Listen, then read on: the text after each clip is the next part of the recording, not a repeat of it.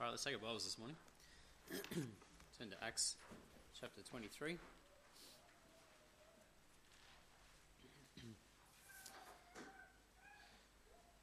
Acts 23 this morning.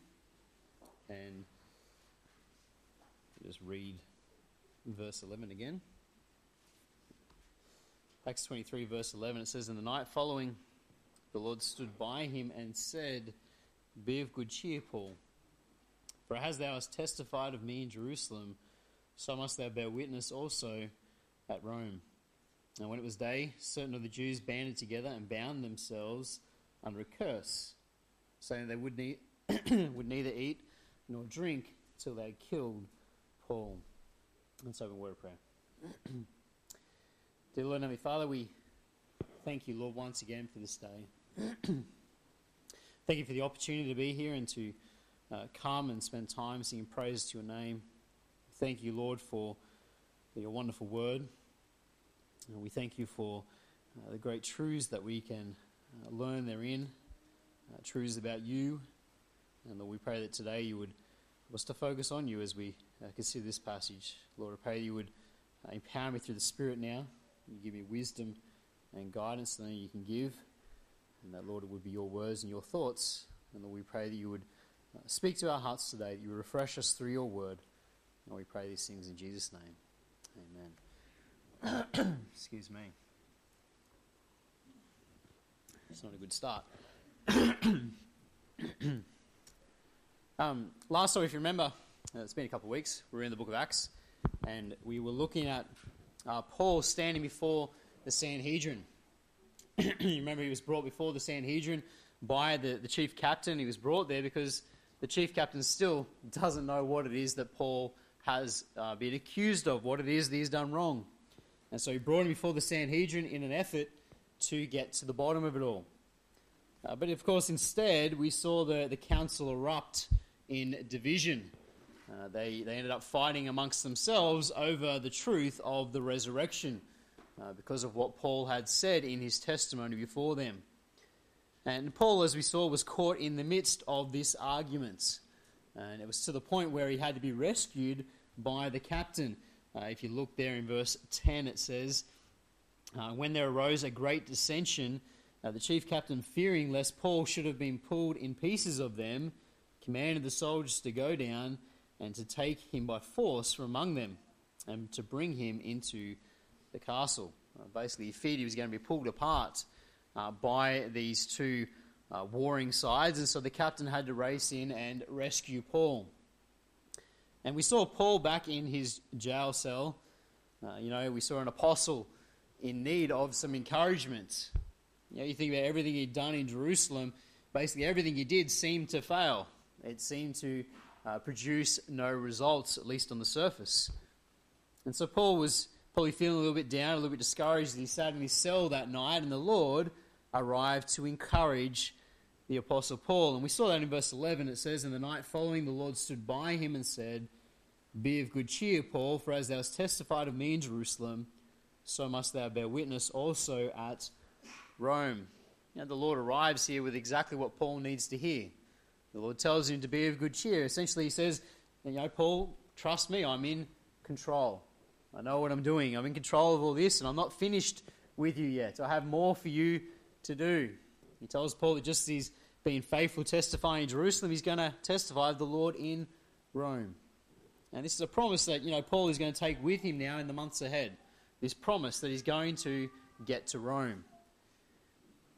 There was numerous trials that he would face in the coming months, and these words would have rang true in his mind through all of that that was to come. And the very first of those trials was to immediately arrive. It's the very next day, in fact, this trial arrives. There's a plot against the apostle to kill him.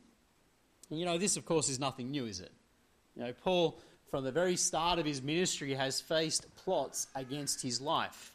Not just plots to stop his ministry, plots to actually kill him, to put him to death. In Acts chapter 9, just after he got saved, the Jews plotted to kill him at Damascus. And remember, he had to be let down over the wall in a basket. And then in the same chapter later on, we saw him in Jerusalem, and again the Jews are seeking to kill him, so he has to flee from Jerusalem. In Acts chapter 13, he was driven out of Antioch in Pisidia. In Acts 14, they sought to stone him at Iconium, and then they did stone him at Lystra. In Acts chapter 18, the Jews at Corinth plotted to have him arrested and put to death. Acts 20, the Jews in Ephesus plotted to kill him. The point is, Paul has faced this all the way through his life, hasn't he? This isn't something new for the Apostle Paul. He's been plotted against right throughout his ministry. And it's always by his own people. It's always at the hands of the Jews. And once again here we find a plot to kill the Apostle Paul. As always, what we see is that the Lord is sovereign, don't we? We see the sovereignty of God, that God is in control, that God is protecting his servants. And so as we focus on this passage this morning, I want us to really see the sovereignty of God in all this. God is in control of these events. And so we see first of all here this morning the plot against the Apostle Paul. Look there in verse 12 again. It says, "And when it was day, certain of the Jews banded together and bound themselves under a curse, saying that they would neither eat nor drink till they had killed Paul. And they were more than 40 which had made this conspiracy." As we said, during the night, Paul has been visited by the Lord. The Lord has stood by him and given him these words of encouragement. And now it's morning, and we read that in the morning there's this plot that is now being hatched against the Apostle Paul. This plot to assassinate Paul. And we're told this group of fanatical Jews here numbers more than 40 men. That's verse 13. It says, and they were more than 40 which had made this conspiracy. So basically there's more than 40 men who've all gathered together and they've all made this decision that they're going to assassinate, they're going to murder the Apostle Paul. For them, justice was moving too slowly. Everything's happening too slowly for them. And so basically they decide they're going to take things into their own hands. They're probably beginning to wonder if Paul is going to be punished at all. If the Roman captain's going to do anything about Paul. And so they seek to take matters into their own hands here. We're told here in verse 12 that they're so fanatical in their desire to kill Paul that they bound themselves under a curse. Okay, verse 12 it says, "And when it was day, certain of the Jews banded together and bound themselves under a curse, saying that they would neither eat nor drink till they had killed Paul." They bound themselves under a curse here. They make an oath that they're not going to eat or drink until they've murdered Paul, until they've assassinated him, until they've dealt with him. In verse 13, the word conspiracy reinforces this idea. It's a compound word that means to swear together. Okay, they swore together they were going to do this. And so they've bound themselves with this oath, with this promise, that they're not going to eat or drink until Paul has been put to death. But this was much more than just an oath amongst friends. It was much more than just an oath before man. They were making an oath or a promise before God. That's what they were doing here. You see, the word curse here in verse 12 is the Greek word anathematizo. Anathematizo, and we get our English word anathema from this. And it literally means devoted to destruction or set apart for divine judgments. That's what it's talking about, divine judgments. This word curse is the same word that Paul uses in Galatians chapter 1, where he speaks about those who distort the gospel. Just turn over there quickly, Galatians 1.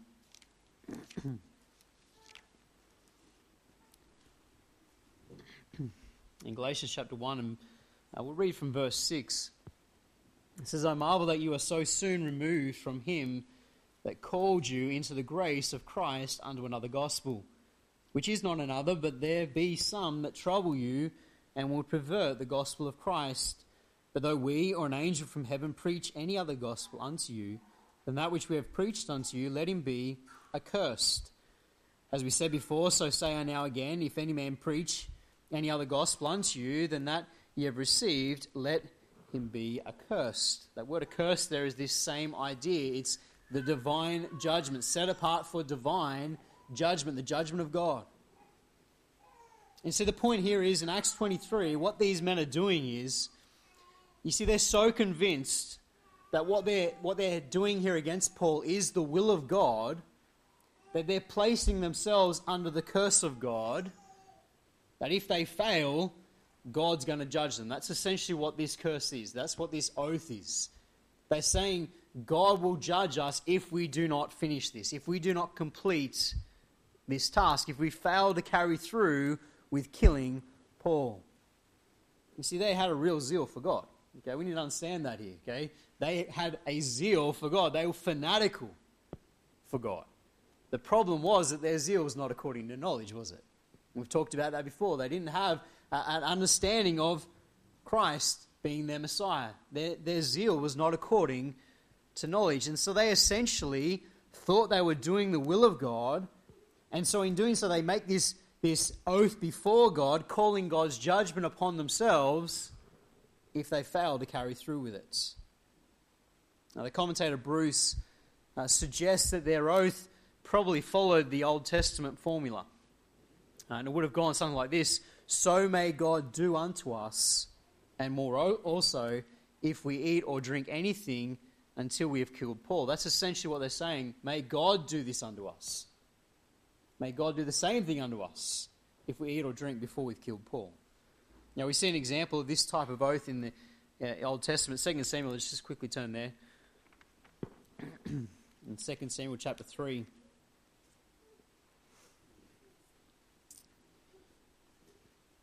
2 Samuel 3 and verse 35, it says, "And when all the people came to cause David to eat meat while it was yet day, David sware, saying, So do God to me, and more also, if I taste bread or aught else, till the sun be down." We see David here making a similar oath before God. This is basically what these men were saying here.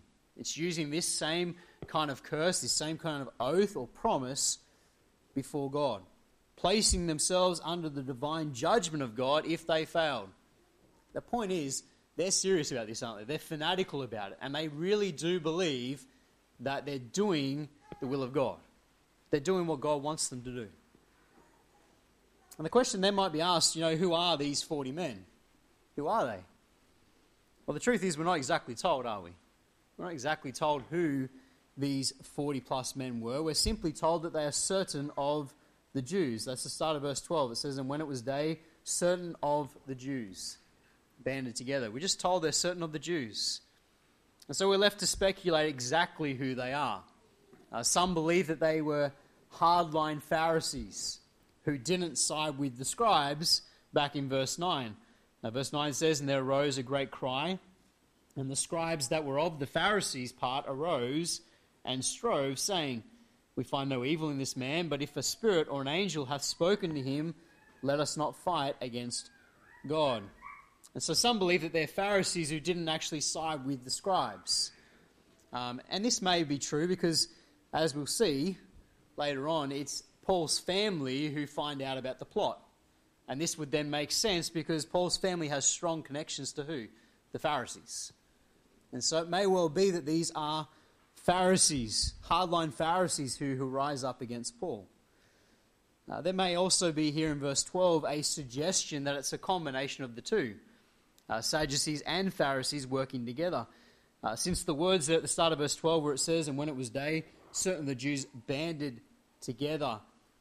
Those words banded together mean a coalition or a secret combination. And so it may be that this is a coalition of both Pharisees and Sadducees, all those who are unsympathetic towards Paul, joining together with a common cause. But then others suggest that it's the fanatical Jews from Asia Minor. Remember the Jews who originally stirred up the trouble in the temple. Go back to Acts 21 with me.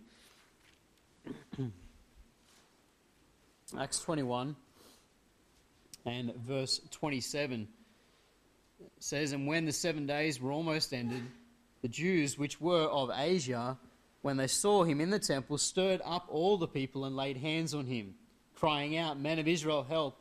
This is the man that teacheth all men everywhere against the people and the law and this place, and further brought Greeks also into the temple, and hath polluted this holy place. For they had seen before him with him in the city Trophimus, an Ephesian, whom they supposed that Paul had brought into the temple. And so these Jews from Asia, they were the ones who originally caused the problem in the temple. Now, if you remember, they had persistently caused Paul problems. You know, as he's travelling through Asia Minor, these are the ones causing him the issues. And like Paul, they travelled to Jerusalem for Pentecost. And when they saw Paul in the temple, they thought, hey, this is a chance to get rid of Paul. This is our opportunity to finally be rid of this one who's causing us so much trouble. And so it would make sense if it's these same group of Jews who now make this oath that they're going to kill Paul. And so there's those three possibilities. I mean, the reality is we can't say for sure, can we? But you know what we can say for sure is that they were hardened against the gospel, weren't they? They were hardened against the fact that Christ was their Messiah, and they were hardened against Paul and what he was teaching. We can say that for certain. They were hardened against him. You know, as we read on now in verse 14 and 15, we see these 40 men come to the chief priest and elders. Just read there, Acts 23 verse 14, it says, And they came to the chief priests and elders and said, We have bound ourselves under a great curse, that we will not eat, that we will eat nothing until we have slain Paul. Now therefore ye with the council signify to the chief captain that he bring him down unto you tomorrow, as though you would inquire something more perfectly concerning him. And we, or ever he come near, are ready to kill him. We see now that these 40 men, they come to the chief priests, they come to the elders, and they inform them of their oath. And they make the declaration there in verse 14. They say, we have bound ourselves under a great curse. Now literally what they're saying here is, they're saying we have anathematized ourselves under anathema. And basically it's a Hebrew idiom. Okay, it's a Hebrew idiom that they're using here. And it emphasizes the enormity and the seriousness of the vow they've undertaken. Okay, we've got to sort of understand this. This is a serious thing for a Jew to say and to make an oath about. Doing it like this under the curse of God. It's a serious thing. And they're stressing that here to the elders and the chief priests. And the chief priests would know how serious they are. Okay, this is not just a random little thing they're deciding to do. This is an oath, a vow of seriousness that they've taken. And in order for their plot to have any chance of success, they need the Sanhedrin on side. They need the council to help them. And what they needed from them, from the chief priests and elders here, was for them to request that Paul be brought before them one more time. That's verse 15, isn't it? It says, Now therefore, ye with the council signify to the chief captain that he bring him down unto you tomorrow, as though you would inquire something more perfectly concerning him. And we, or ever he come near, are ready to kill him. They need the council to make this request. They need the council to go to the chief captain and say, bring Paul down one more time because we want to interrogate or interview him a little bit more thoroughly. We want to learn some more about what he's saying. Now, basically, what they're doing here is they're asking the council to lie, aren't they? They're asking the council to get Paul brought before them under false pretense. And so they're asking the council to lie here to the chief captain. You know, given the commotion of the day before, this would have seemed like a reasonable request to the captain as well. He would have thought, okay, they want to do things right this time. It would have seemed like a reasonable request. But you know, the plan was that on the way to the Sanhedrin, the assassins would ambush the Roman guards and Paul and kill him.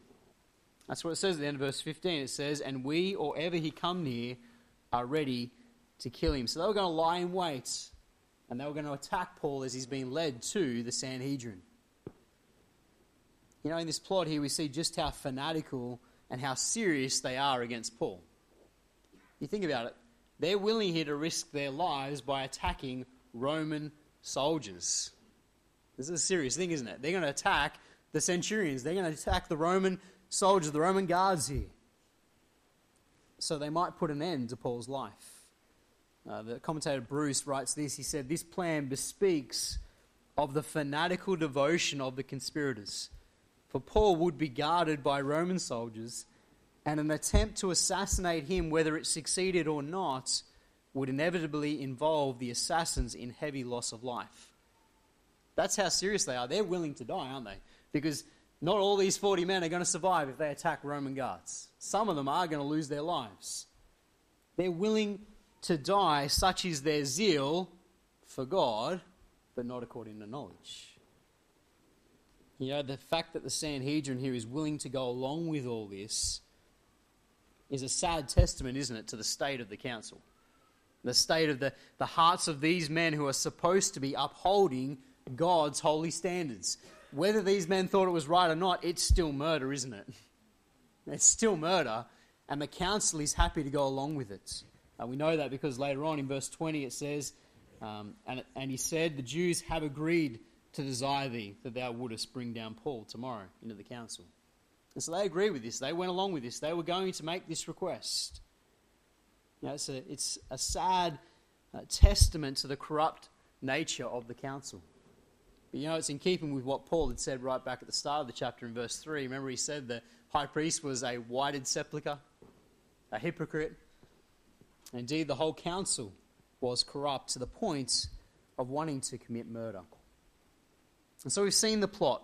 We've seen this plot against Paul's life. And now, secondly, this morning we see the plot uncovered. We see the plot uncovered. Let's just read verse 16. It says, "And when Paul's sister's son heard of their lying in wait, he went and entered into the castle and told Paul."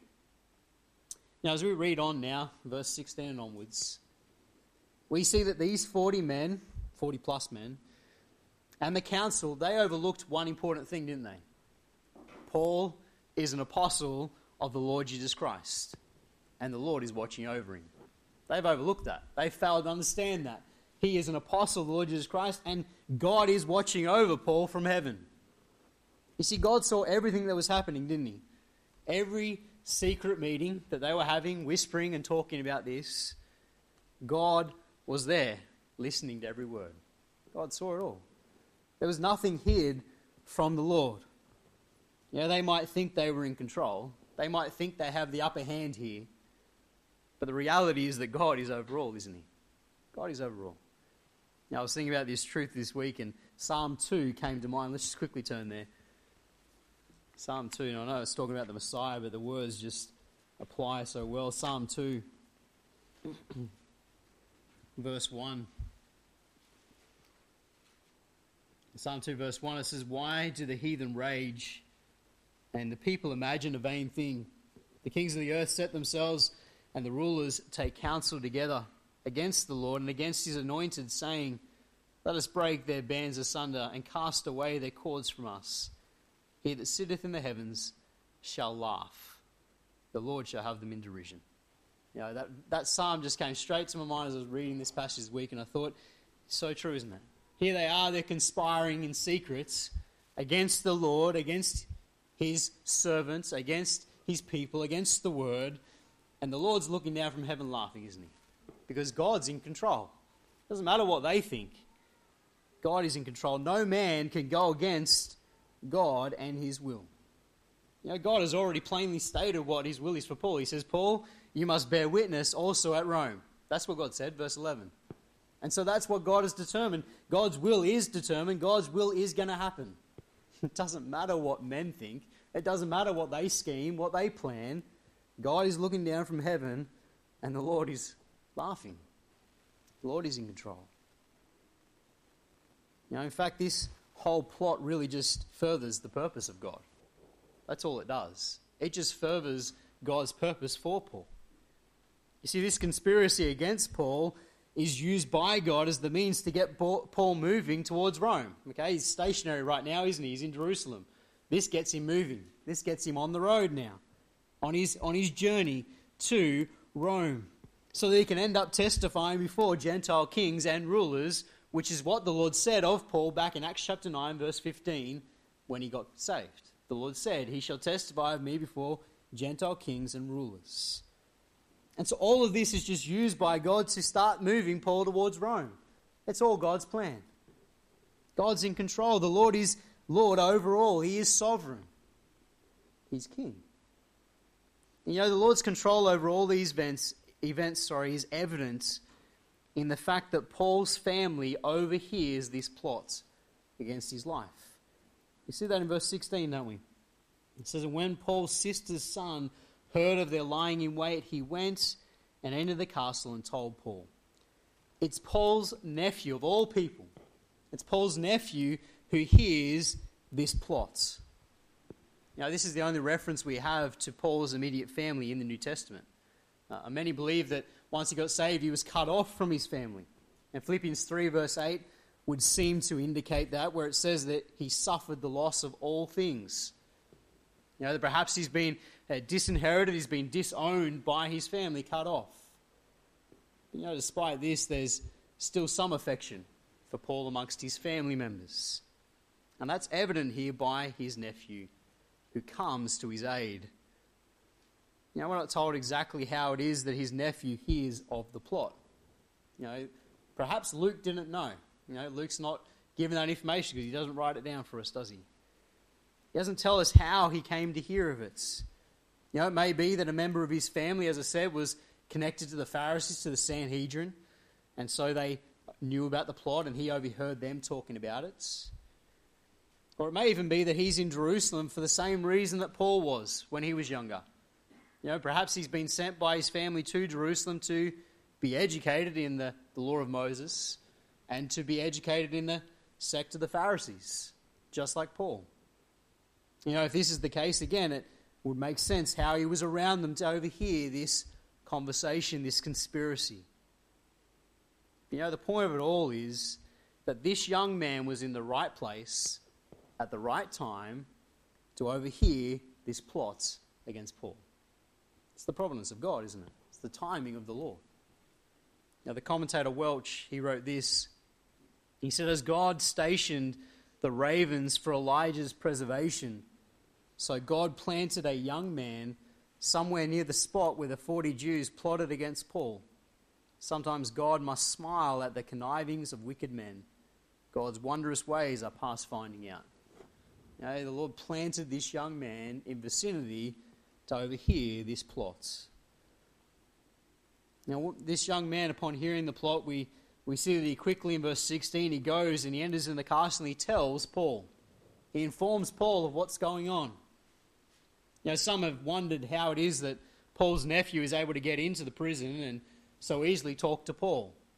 Well, you've got to remember he's a Roman citizen, isn't he? He's a Roman citizen, so he has all these special rights. He has special visitation rights that no one else enjoys. He's a Roman citizen. And this explains also why Paul is able to seemingly command the centurions. Look in verse 17. It says, "Then Paul called one of the centurions unto him and said, Bring this young man unto the chief captain, for he hath a certain thing to tell him." Paul has a bit of clout here with even the Roman centurions. They respect him, they listen, and they take the young man to the captain with this important information. Verse 17 there, Paul calls him a young man. He says he's a young man. Verse 17. "Bring this young man unto the chief captain." Those words, young man there, they're a term that refers to someone in their teenage years right up until in their 30s. It's a very broad term. But verse 19 seems to indicate that he's only a teenager, and probably a very young one. You see, in verse 19 it says, "Then the chief captain took him by the hand and went with him aside privately and asked him, What is it that thou hast to tell me?" He takes him by the hand. And so that seems to indicate that this is just a young teenager, probably 12, 13, 14. He's a bit nervous about what he's got to tell the captain. The captain takes him by the hand and leads him somewhere privately so that he might hear what it is that he has to tell him. What it is that he knew. Paul's nephew then proceeds to tell him everything about this plot, relay every detail. Look in verse 20. says, and he said, the Jews have agreed to desire thee that thou wouldst bring down Paul tomorrow into the council, as though they would inquire somewhat of him more perfectly. But do not thou yield unto them, for there lie in wait for him of them more than 40 men, which have bound themselves with an oath that they will neither eat nor drink till they have killed him. And now are they ready, looking for a promise from thee. He comes before the captain, and this young teenage boy relays everything he overheard, and he overheard everything, didn't he? Every single part of the plots. And he gives it all in detail to the captain of the guard here. You know, he tells how the council are going to ask for Paul. They're going to ask the captain to bring Paul down before them, and that Paul is going to be ambushed in the way. You know, he ends verse 20 with the words, he says, now are they ready, looking for a promise from me. What those words indicate to us is that they haven't actually asked yet. Now are they ready to ask for this promise? See, this indicates that the council's request for Paul to be brought before them was yet to be made. Hadn't happened yet. It was about to happen. They were about to arrive. You see, the Lord's timing is always perfect, isn't it? The Lord's timing. Everything is in place for this plot to be carried out. Everything's ready. They're about to make their move. They're about to come in before the captain and ask him, bring Paul before us on the morrow. But the Lord sends this teenage boy in before them to tell the captain of their plan. And he knows everything that they're going to ask.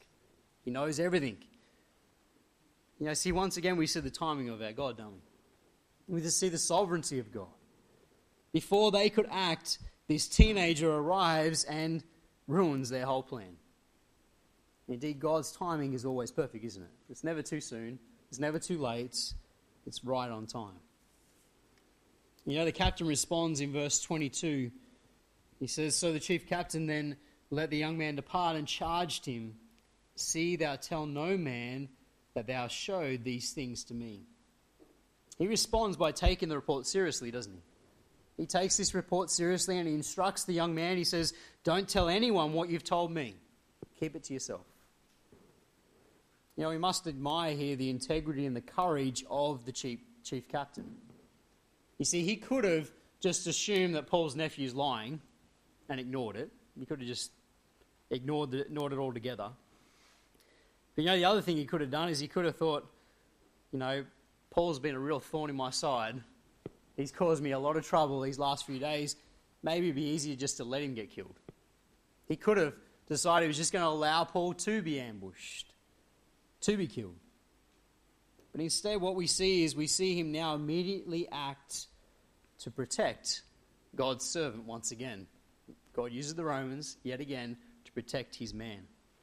And we see that in verse 23 and onwards. Let's just read verse 23. It says, and he called unto him 2 centurions, saying, make ready 200 soldiers to go to Caesarea, and horsemen 70, and spearmen 200 at the 3rd hour of the night, and provide them beasts that they may set Paul on and bring him safe unto Felix the governor.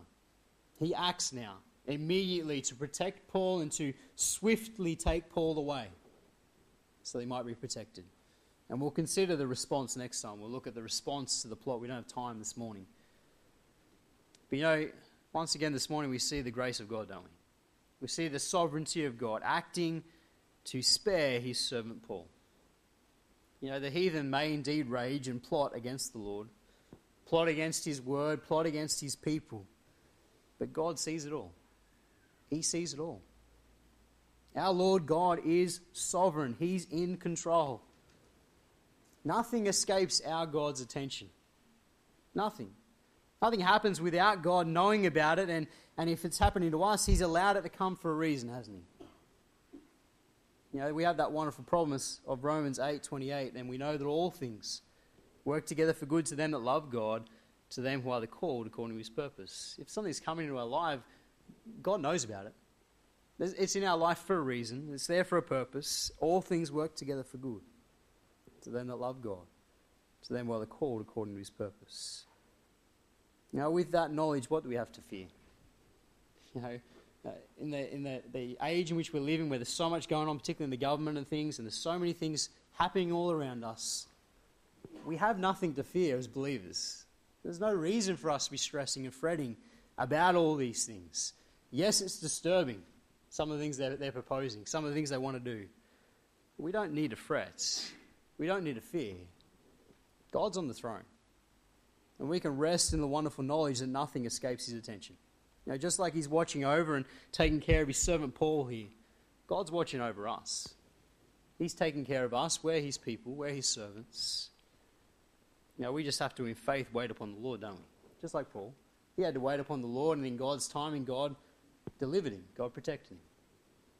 You have to, in faith, wait upon the Lord. I just want to read Isaiah 40. It just came to mind as I was studying Isaiah 40. Let's just turn there as we finish this morning. Isaiah 40 and read from verse 27. We looked at it at the conference and what a blessing it was. Isaiah 40. Let's just read from verse 27. It says, "Why sayest thou, O Jacob, and speakest, O Israel, my way is hid from the Lord, and my judgment is passed over from my God? Hast thou not known, hast thou not heard, that the everlasting God, the Lord, the creator of the ends of the earth, fainteth not, neither is weary, there is no searching of his understanding. He giveth power to the faint, and to them that have no might he increaseth strength. Even the youths shall faint and be weary, the young men shall utterly fall. But they that wait upon the Lord shall renew their strength, they shall mount up with wings as eagles, they shall run and not be weary, and they shall walk and not faint." Let's praise God for his sovereignty this morning. Let's pray. Dear Lord and Heavenly Father, we thank you so much for your word. We thank you, Lord, that you are indeed a sovereign God. You are in control. And Lord, just like you saw everything that was plotted against your servant Paul, everything that was taking place, and Lord, you already had a plan and a purpose, and Lord, you delivered him through the use of his nephew. Lord, we know that you're in control in our own lives. Lord, that every trial, every affliction we face, Lord, is there for a reason. You're in control. You're on the throne. Lord, we know that you are, Lord, watching over us. Lord, help us therefore in faith just to patiently wait upon you. Lord, help us not to fear, not to fret, no matter what's going on around us. We thank you so much for the truth of your word. May we rest in the knowledge of who you are, we pray in Jesus' name.